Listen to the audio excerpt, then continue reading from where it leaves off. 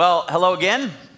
I want to welcome, last time, all the folks online. We have a growing community of people online right now that are joining and watching. As a matter of fact, just in the last month, I've met, I think, 3 or 4 different families that said they had been attending Kesed for over a year, but had never actually been to a service. And so there is just sort of a culture that's being made right now outside these walls, and I just want to acknowledge that and recognize that. So if you consider yourself part of the Kesed family, but you haven't yet been, we just want you to know that we appreciate you and the way you help and the way that you're a part. For those of us who are here present, thank you so much for being here. If you're brand new, my name is Danny, as I just shared with you, and I'm so excited you're here. Kesed is a really interesting space. It's a space for people who are spiritually curious. It's a space for people who want to ask questions and who are comfortable living in somewhat of the gray. It's a space for people to challenge, to disagree, and anything that's said on this stage, I just want you to know that you have direct access to the Holy Spirit as well, and that you are able to filter, you are able to wrestle, and you are able to also hear from God around the text and the things that we're studying. Now, I'm going to do my best to bring truth and to bring what he lays upon my heart, but sometimes, like in today's message, I'm going to bring some sort of personal stuff that sits within my prayer life that I think the Bible supports, but that I'm willing to be challenged on. I'm willing to have you go, I never really thought of it that way, because at least you'll be engaging in prayer and how you believe it works. This series right now is called Homeward, and it's a series about learning to orient our lives. There's a lot of things right now competing for the orientation of your life. For a lot of people, I think their biggest goal is to orient their life probably around family, and then they get distracted with work, or they get distracted with politics, or they get distracted with something else, and they're like, no, I got to remember family. There's actually an orientation even above family, the Bible says, which is God, who is the creator of life and obviously the designer of family. And when we, as Christians, all orient our lives on God, everybody slowly moves closer together in intimacy and relationship, not just with Him, but with each other, and so our families are stronger. You cannot build a stronger family than focusing on God and how He wants you to be as a mom or a dad or a son or a single person. You cannot build a stronger family, even focusing on the family. We'll build a weaker family than focusing on God because of His principles and the way that He wants to design us and how we operate. Now, in the intro week, we talked about how prayer is effective in every circumstance and situation. And we're going to maintain that everybody is in a different process and everybody experiences prayer from a different spectrum. Then last week, we talked about how we pray. Lindsay taught on the Lord's Prayer and sort of that structure, that template of how we walk through these different things around prayer from us to God. This week is a little bit different, and this week, as I said, is a little bit of you sort of surmising from what I'm saying and seeing how it fits inside your prayer life. I believe it's universal, but again, I'm open to questions about it. This week, we're going to talk about the posture of prayer that God is in while He's receiving our prayer. That's why I said it's a little unique for me to just say, this is how God works, and this is what He does, and this is His posture. Now, I'm going to give you some examples of how I believe God is receiving prayer from us, and how I believe there is almost a frequency that you can sit within that is the receiving of prayer that God is gathering from us.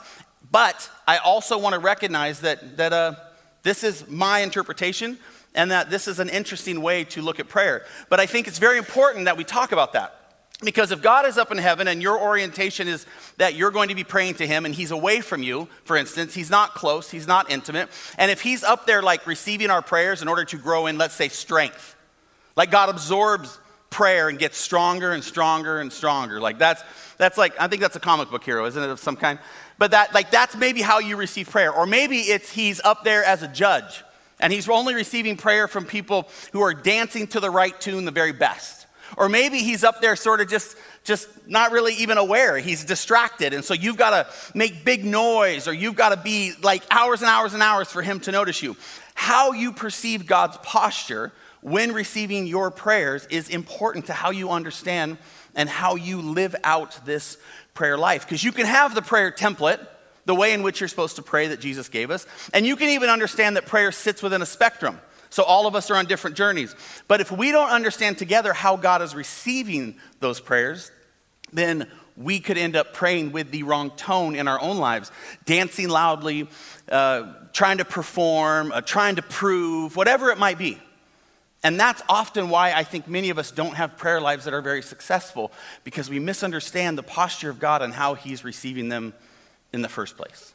So this is pretty personal for me, but it's also, I think, something that I'm willing to put out there so that you can have it and that you can evaluate for yourself. Here's what I believe. I believe that the Lord, in and of himself, is constantly sitting within this posture of grace and mercy. That is how he is receiving our prayer. That is sort of the space that he's in while he is moving and working within his kingdom. And these words, a lot of people think are like interchangeable. They're basically the same thing. They're actually not. And that's what we're going to talk about today. Grace and mercy. Here's what it says about God and this posture. Psalm 145, 8 and 9 says, "The Lord is gracious and merciful, slow to anger, and abounding in steadfast love. The Lord is good to all, and his mercy is over all that he has made." This is how he is, the Bible says. He is gracious and merciful. This is how he operates. James 5:11 says, "The Lord is full of compassion." Kind of the same idea around grace and mercy, that he is full of it, that he abounds in it. And there's verse after verse after verse that kind of help us illustrate this idea that God operates within this realm of grace and mercy when it comes to his children and it comes to how he runs his kingdom. So since mercy and grace are a foundational part of who God is and a huge concept for both the Christian's everyday and corporate prayer life, we're going to look at each one individually, and we're going to start with grace. Here's how I want you to think about grace, how I understand grace as a definition, and how I think the Bible teaches it. I want you to think of grace as being rewarded when we don't deserve it. Just at its base level. Grace is being rewarded when we don't deserve it, or God blessing the unworthy. God gifting the unworthy. I've had many seasons in my life where I was blessed and I didn't deserve it. And I didn't realize then that I was experiencing grace, but I do know now. So that's a gift for you. For those of you who are experiencing blessing in your life right now and you just know you don't deserve it, that's grace. Or for those of you who have people in your life that you're helping and you know they don't deserve it, people in your life you're loving in a way that they're kind of taking advantage of, that's grace. That's you operating also in grace. I want to give you a story of how I think God works out our prayers when we are living inside this concept of grace. The story is from 2 Kings. If you have a Bible, you can turn there. We're going to be in chapter 4. 2 Kings tells us of the plight of a woman who has lost her husband and is now faced with debts she cannot pay. So she has stepped outside of the cultural norm. She has obviously taken on loans. She has obviously tried to maneuver through life in a way that didn't work. Her husband is no longer with her. And she has come to the point now that she is so in debt that the debt collectors of the time are now able and willing to come and take her sons, the only things she had left, and put them in slavery. So she goes to the prophet Elisha. Elisha is kind of this person on earth that sort of represents the movements of God and how God does what he does. So you can think of him sort of that way. He is the voice and hands and feet and miracle worker, all representing God and who God is. 2 Kings 4:1 starts off with her plea to him. Now the wife of one of the sons of the prophets cried to Elisha, "Your servant, my husband, is dead, and you know that your servant feared the Lord, but the creditor has come to take my 2 children to be his slaves." So the very first thing we notice about this woman is that she goes to the closest thing she can during this time to God, and she cries out and says, "Do you see my circumstances? Do you see my situation? Do you see where I am?" She cries out to God through Elisha, if you will, and says, "This is my world and this is what's happening." And in our stories right now, when it comes to our prayer lives, sometimes the problems around us cannot be fixed, and all you can do is cry out. Just cry out. Just be honest. Just be authentic. Do you see what's happening? Do you see how I'm hurting? Do you see the bondage in my life and the things that I'm wrestling with? This man of God has an interesting response. It's not super I don't know, compassionate. It doesn't feel super compassionate. He simply says to her, verse 2, and Elisha said to her, what shall I do for you? Tell me, what have you in the house? Now, this is an interesting verse. So when I read verses like this, sometimes I don't know how the authors should have inserted the feeling of space, but I feel like there should have been space in this, where he listened to her, she was obviously crying, and then finally he realizes she's asking him to do something about it, but she hasn't actually asked anything specific. And so he says to her, what shall I do for you? And then I think she waits him out.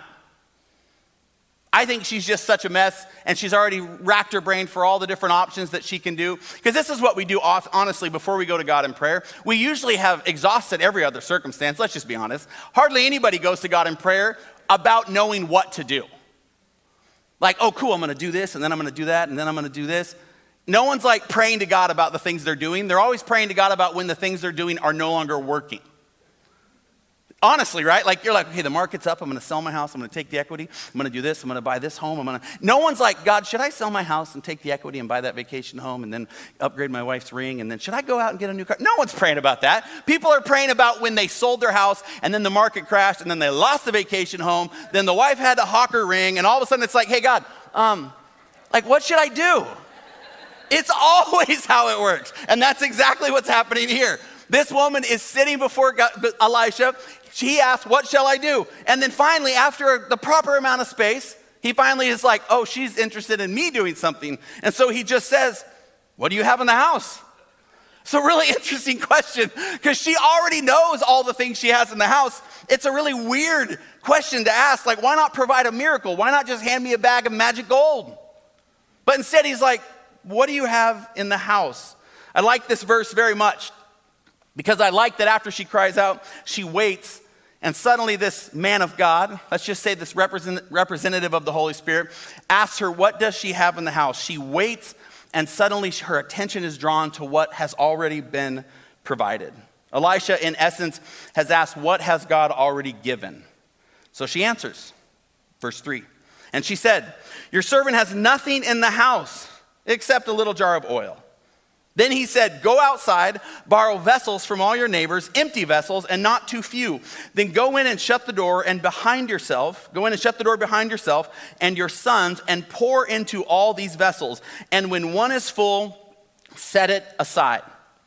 I love that when he asks her what she has in the house, she's honest. She's just honest about what she has. This is all I have left. This is the only thing that exists. She doesn't try to pretend she has things she doesn't have. I think we do this a lot in our prayer lives. We pray to God acting like we have faith we don't have. I believe in you, Lord. I know you can do it. I trust you. And inside you're like, I don't know if he can do it. I don't even know if he cares or listens. Frankly, that would be a more honest prayer. That would be closer to sitting inside this grace frequency that I think sometimes the Lord would rather us operate in. And this woman does it. She's honest. And so then Elisha gives her a plan. He says, go out and get jars, as many as you can, as many as you believe will be filled, and then shut the door behind you. Notice it doesn't say go out and get jars, pour oil in them, and as you see the oil starting to fill up, as you see the jars, go out and get more jars and more jars and more jars. Nope, this woman has to go out and get jars from people and trust that somehow this little tiny jar of oil is going to fill all these jars. It's an actual living representation of her faith and how she thinks God's going to work. And then the doors are shut. By the way, it would be really embarrassing if people knew that you were in huge debt and that you were in such huge debt that they were going to come and take all your stuff, including your children, and then you started sending those children to neighbors and asking, do you have any empty jars? Like, she would be the crazy jar lady for at least a week. Like, did the widow come and get your jars? Yeah, she got all my jars. She took my flower pot. She took my water basin. Like, she took everything. Aren't her sons going into slavery soon? Shouldn't she be doing something about that? I don't know. She just wanted my jars. This is often how our prayer lives take us. They take us to places where the things God wants us to do are like between us and him, and the rest of the world is like, what are you doing? Some of you in this room right now, going to church is just that by itself. Because you're not from a church culture or a church family, and you're looking for something more, you're curious for something more, so you keep showing up or you keep tuning in, and you know that your family's like, have you heard so-and-so's like watching like church services? Like she actually went to a church service. I don't know. She's a crazy church lady now. Some of you in here are like, this is for me. This message is for me. What happens next? I'm going to get there. Just relax. This lady is honest, and she decides to go out and get the jars. And it says she immediately, 2 Kings 4, 5, and 6, so she went from him and shut the door behind herself and her son. So it doesn't say how many jars she got. It just says she went from him. Clearly she went and got jars, and she shut the door behind herself. And then it began. And as she poured from her little jar, they brought the vessels to her. There's still more, Mom. There is another jar. There's still more, Mom. There is another jar. Think about the energy in the house as she's filling jar after jar after jar of oil that she can sell to pay off the debts. Think of the excitement. Think of the joy. Think of the praise. Think of that space. We always just avoid these pauses in Scripture when this old woman is filling. My heart wants it to be like the tiniest of jars, just the tiniest of silly jars, like almost a joke jar. Right? It just like a little essential oils jar, just a tiny little essential oils jar.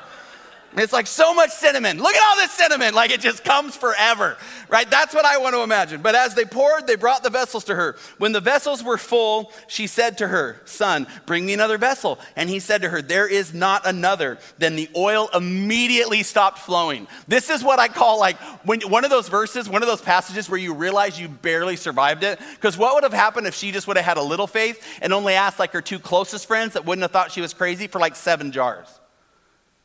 Like, well, I mean, what is God really going to do with this little tiny jar? What if she would have only had 7 jars and then halfway through she would have realized, I don't have any more jars, but the doors are already closed and the man of God said to keep the doors closed. I only have 7 jars. What would have happened if her faith was that small? This woman believed and had enough jars, but I believe sometimes in our prayer lives, because we don't understand the posture of grace that God is receiving our prayers in, that he is outworking within us, we're pretty good at crying out when we have a problem. We're okay at waiting. Not so good, but we'll do it. We're honest with what we have or don't have, but then when it comes to this point, instead of believing, we doubt. And so we have lives that are limited by not enough jars. Many times I think the Lord brings us into these houses of grace to give us these opportunities to show us who he is, to bless us when we don't deserve it, to pour graciously into our lives, but we only have 3 jars, and so we miss the miracle altogether. We're like, God's not very gracious to me. Well, how many jars did you gather? Where did you show up? How much time did you invest in your marriage or your story or your spirituality or your person or your children? How much did you give up? How much did you hold? How much did you claim responsibility for? How much did you avoid? All these different things. And when you're like, nope, this is how I live. This is what I do. That's your jar. Nope. And God's like, okay, I'll fill it. And you're like, all right. I mean, I don't know what I'm going to do with it. I'm still feeling in bondage. This isn't really enough to do a bunch. And God's like, then go get more jars. Set down what you see is this great perception of how your life's supposed to be and exchange it for the one that God has. And go become the person in town that knocks on neighbors' doors to borrow jars, to share stories, to be where and how you're supposed to be. I wonder if a lot of prayer lives are limited because we just don't have enough jars to even show the miracles of God's grace in our lives. The last verse in this story, verse 7, says, she came and told the man of God, and he said, go sell the oil and pay your debts, and you and your sons can live on the rest. I really like that she went, after already having all of the resources she needed, back to the man of God to ask the man of God how the resources should be spent. I love that she just didn't go, oh, God provided, and guess what? Boom, I know exactly what to do. Right back in that other thing that we never pray about. Right back in that other way of, okay, now I finally survived the market, or I survived COVID, or I survived politics, and now you're right back in the habit of just doing the things you want to do, and then not really going before God, because nobody goes before God, as I said, when they already know what to do. She knew to sell the oil. It's obvious that God blessed her in that way, but she is in such a posture of grace, she knew the blessings of the oil wasn't even hers. She didn't deserve it. So she goes back to the source and says, tell me what I should do. And then he says, go sell the oil, pay off all your debts, live on the rest. And so she does. How often in our lives are you gathering enough jars? Maybe you're listening to the message so far and you're like, not for me. I go before God, I pray, I get all the jars, I have all the faith. But then when God actually fills the jars, then you're like, now I'm gonna manage his blessing. I'm gonna manage his resource. I'm gonna manage what it is he's given me. That's why Pastor Tom and the culture that we're trying to create here at Kesed is not one that suddenly when we have 2 campuses and we have some savings and we have some of this, that we're like, okay, clearly God blessed us because we know what to do. Instead, we should all be going back to God and saying, okay, God, this is yours. What do you want us to do with it? I don't know what you have that God wants to use. I don't know where it sits inside your life. I have no idea. But I know that if you have enough jars and you're the only one managing them, then I think once again you're missing the point of his blessing.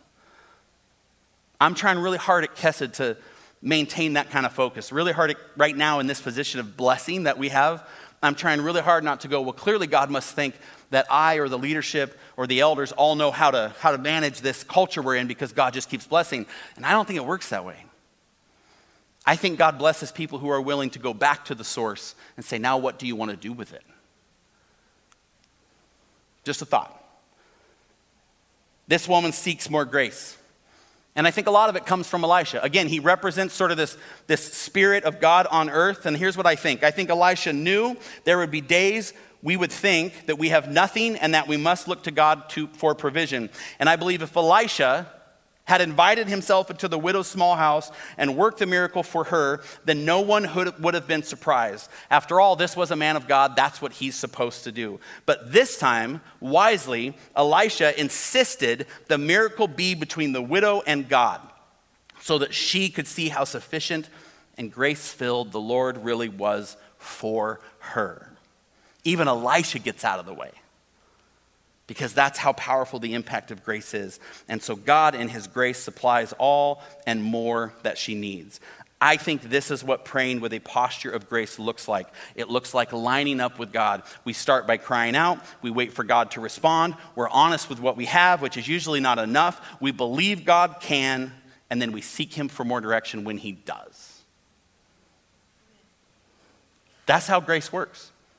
And that's for some of you more than others right now. Not that grace is for everyone, but that posture, that sermon, that breaking of how you've been living in your orientation, that's for some of you, and it should change everything. May you have a prayer life filled with grace beyond measure. Now there's a second part to this that I think is just as important, and it's mercy. So if we're thinking of grace as being rewarded when we don't deserve it, let's think of mercy as not being punished when we do deserve it. I relate a lot more, if I'm being authentic, with mercy than with grace. I had a small problem as a teenage young man with driving too fast here in town, everywhere. And I got pulled over so consistently one summer that policemen would just point at my car as I drove by, even if I wasn't speeding, and tell me to pull over, just to check in and make sure that I knew that they knew where I was and they were watching. I got pulled over one time by a speakerphone. He didn't even turn on the light. He just said, "Danny, pull over." True story. From the back of his car, this is super embarrassing too. He's like, "How many times do I have to tell you to slow down?" And I just put my hands out the window like, and he was like, "I'm going to arrest you the next time." And so I just started driving faster in Oregon after that. That's what I ended up doing. True story.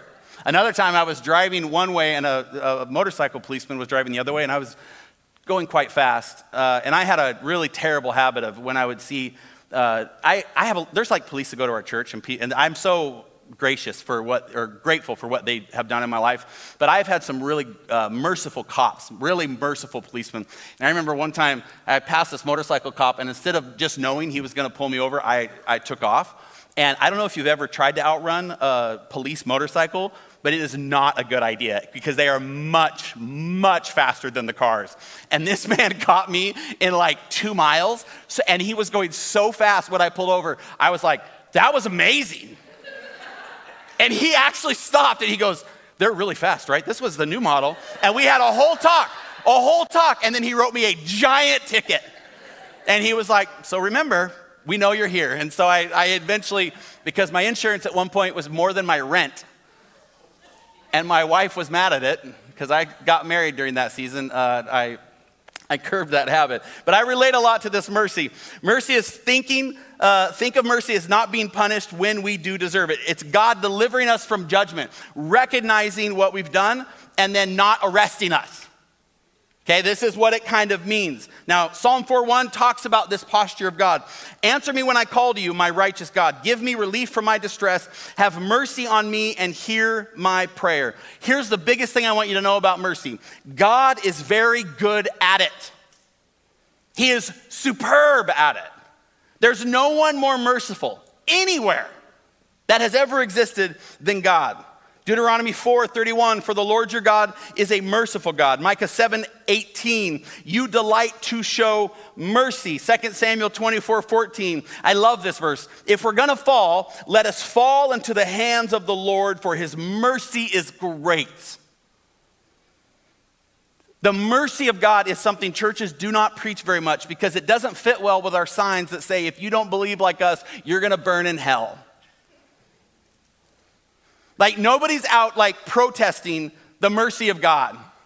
Like nobody ever. It's like the other prayer version. Nobody's ever protesting the mercy of God. Nobody's ever like, don't you know God's merciful and loves you in spite of all this?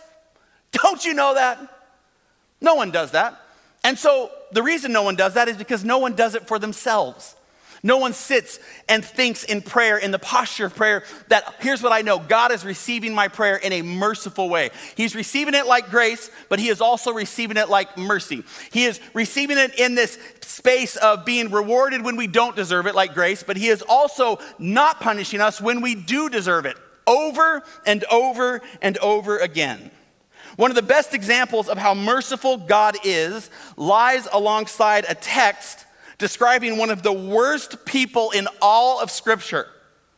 This man that I want to read you about, he's a king of Judah, and his name is Manasseh. And Manasseh's introduction is some of the worst descriptions of a human being that I've ever read in Scripture. And inside it, you're going to see just how God's mercy works and unfolds. It starts in 2 Chronicles chapter 33. We'll read through verse 6 and then verse 9. This is what it said. This is the description of this man who was to lead God's people, this king. Manasseh was 12 years old when he began to reign, and he reigned 55 years in Jerusalem. And he did what was evil in the sight of the Lord, according to the abominations of the nations whom the Lord drove out before the people of Israel.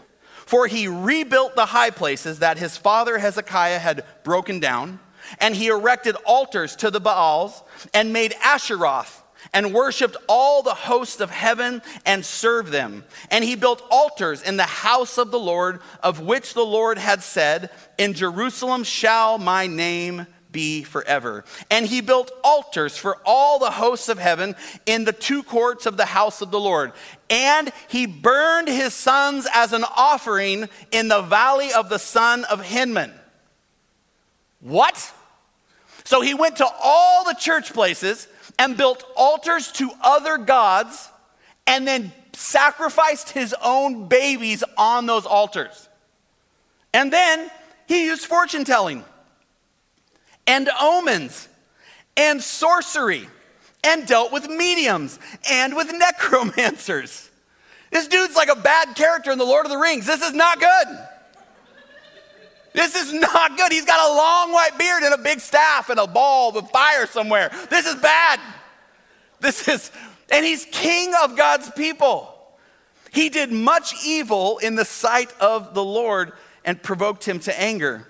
And then it says, verse 9, Manasseh led Judah and the inhabitants of Jerusalem astray to do, listen to this description, more evil than the nations whom the Lord destroyed before the people of Israel. He was more evil than the people that God destroyed the generations before. He ushered it all back in over his lifespan, over his leadership.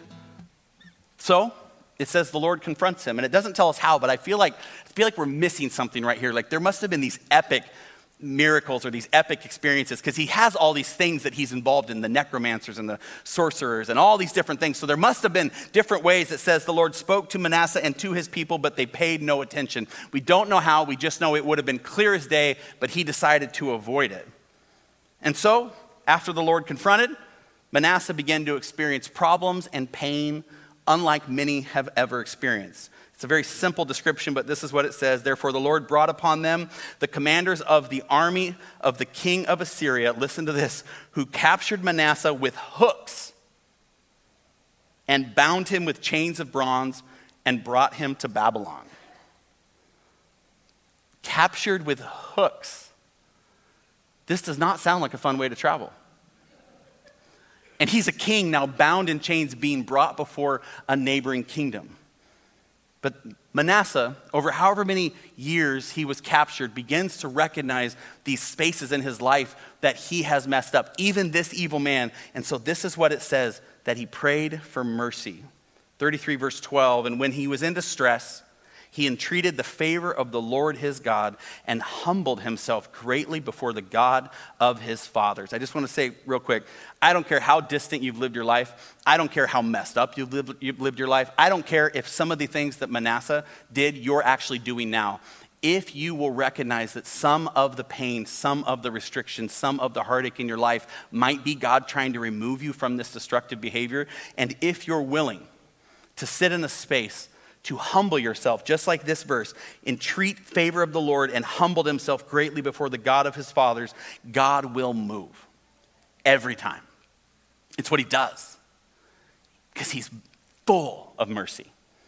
It says that he prayed to him, verse 13, and God was moved by his entreaty and heard his plea and brought him again to Jerusalem into his kingdom. Then Manasseh knew that the Lord was God. Again, where is the rest of the story? Like all we have is like, did terrible things, hooked, put in jail.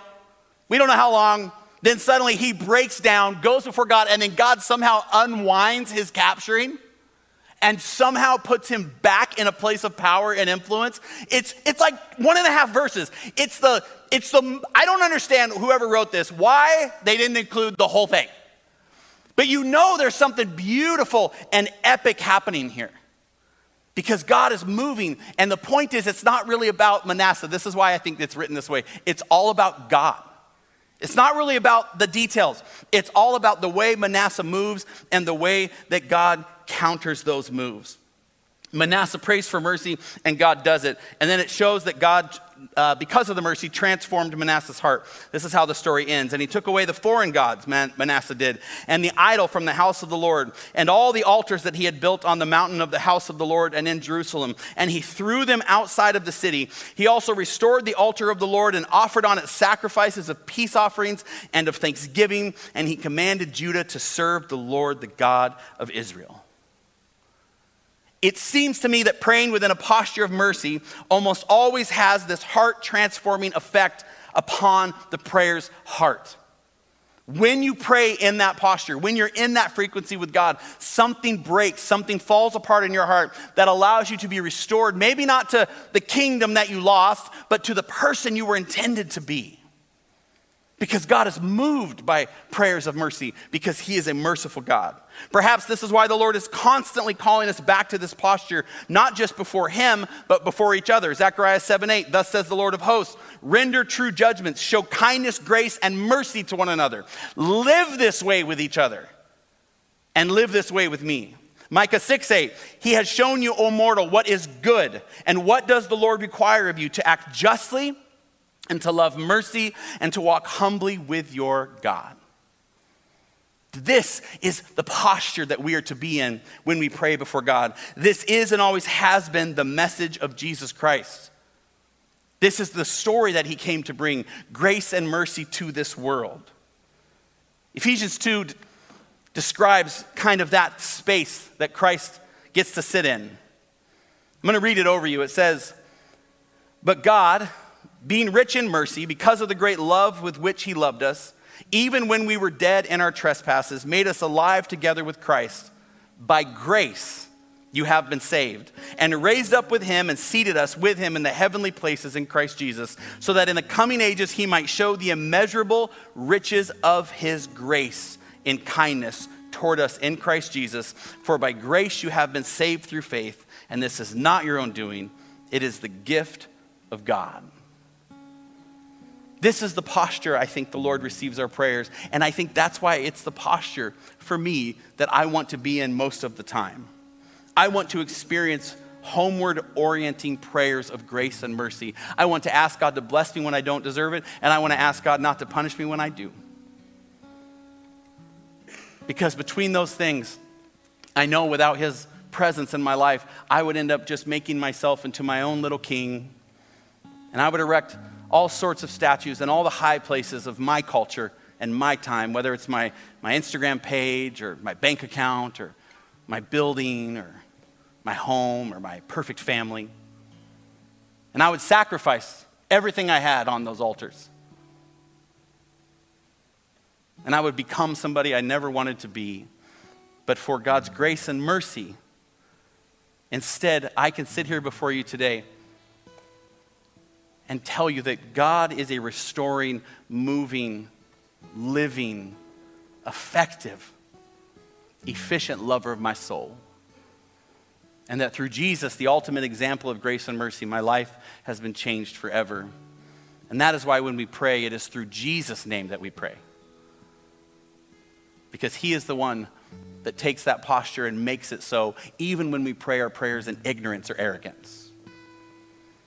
So my hope is that you have a prayer life like that you get to experience that. Because it is so very important for you and the generations you are leading and affecting. When you came in, you were given a little communion cup. What I want you to do is just keep it closed for a minute. I know some of you, because it takes minutes and minutes to open, for some of you like to get a running start, but let's take a breath. Here's what I want to do. I think we recognize, and if you're brand new and not a Christian, just this is something for you to learn. You don't have to participate. But if you're a Christ follower, you know that this bread represents the body of Christ and the juice represents his blood. We recognize that it is something we are partaking in order to identify with the relationship with Jesus. So what I want to do is I'm going to have the worship team come out, and they're going to play a song over you. And during the song, when you're ready,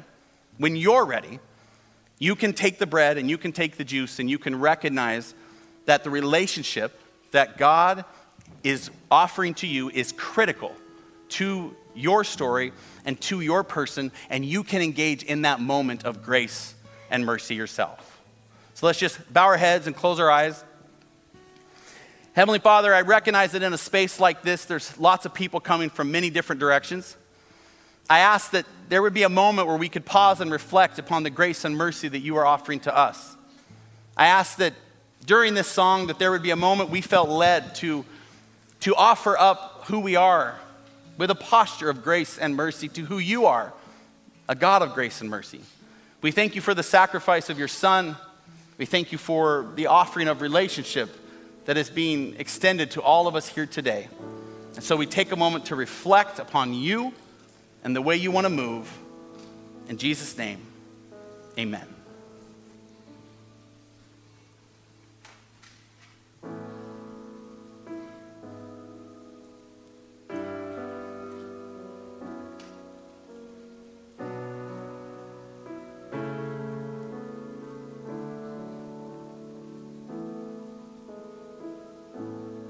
I'm living proof of what the mercy of God can do. If you knew me then, you believe me now. He turned my whole life upside down, took the old and he made it new. That's just what the mercy of God can do. Now I'm alive to tell the story, how I've overcome. It's his goodness and mercy and the power of his blood. I'm so glad that my freedom wasn't based on what I've done, but the goodness and mercy and the power of the blood. Oh, the power of the blood.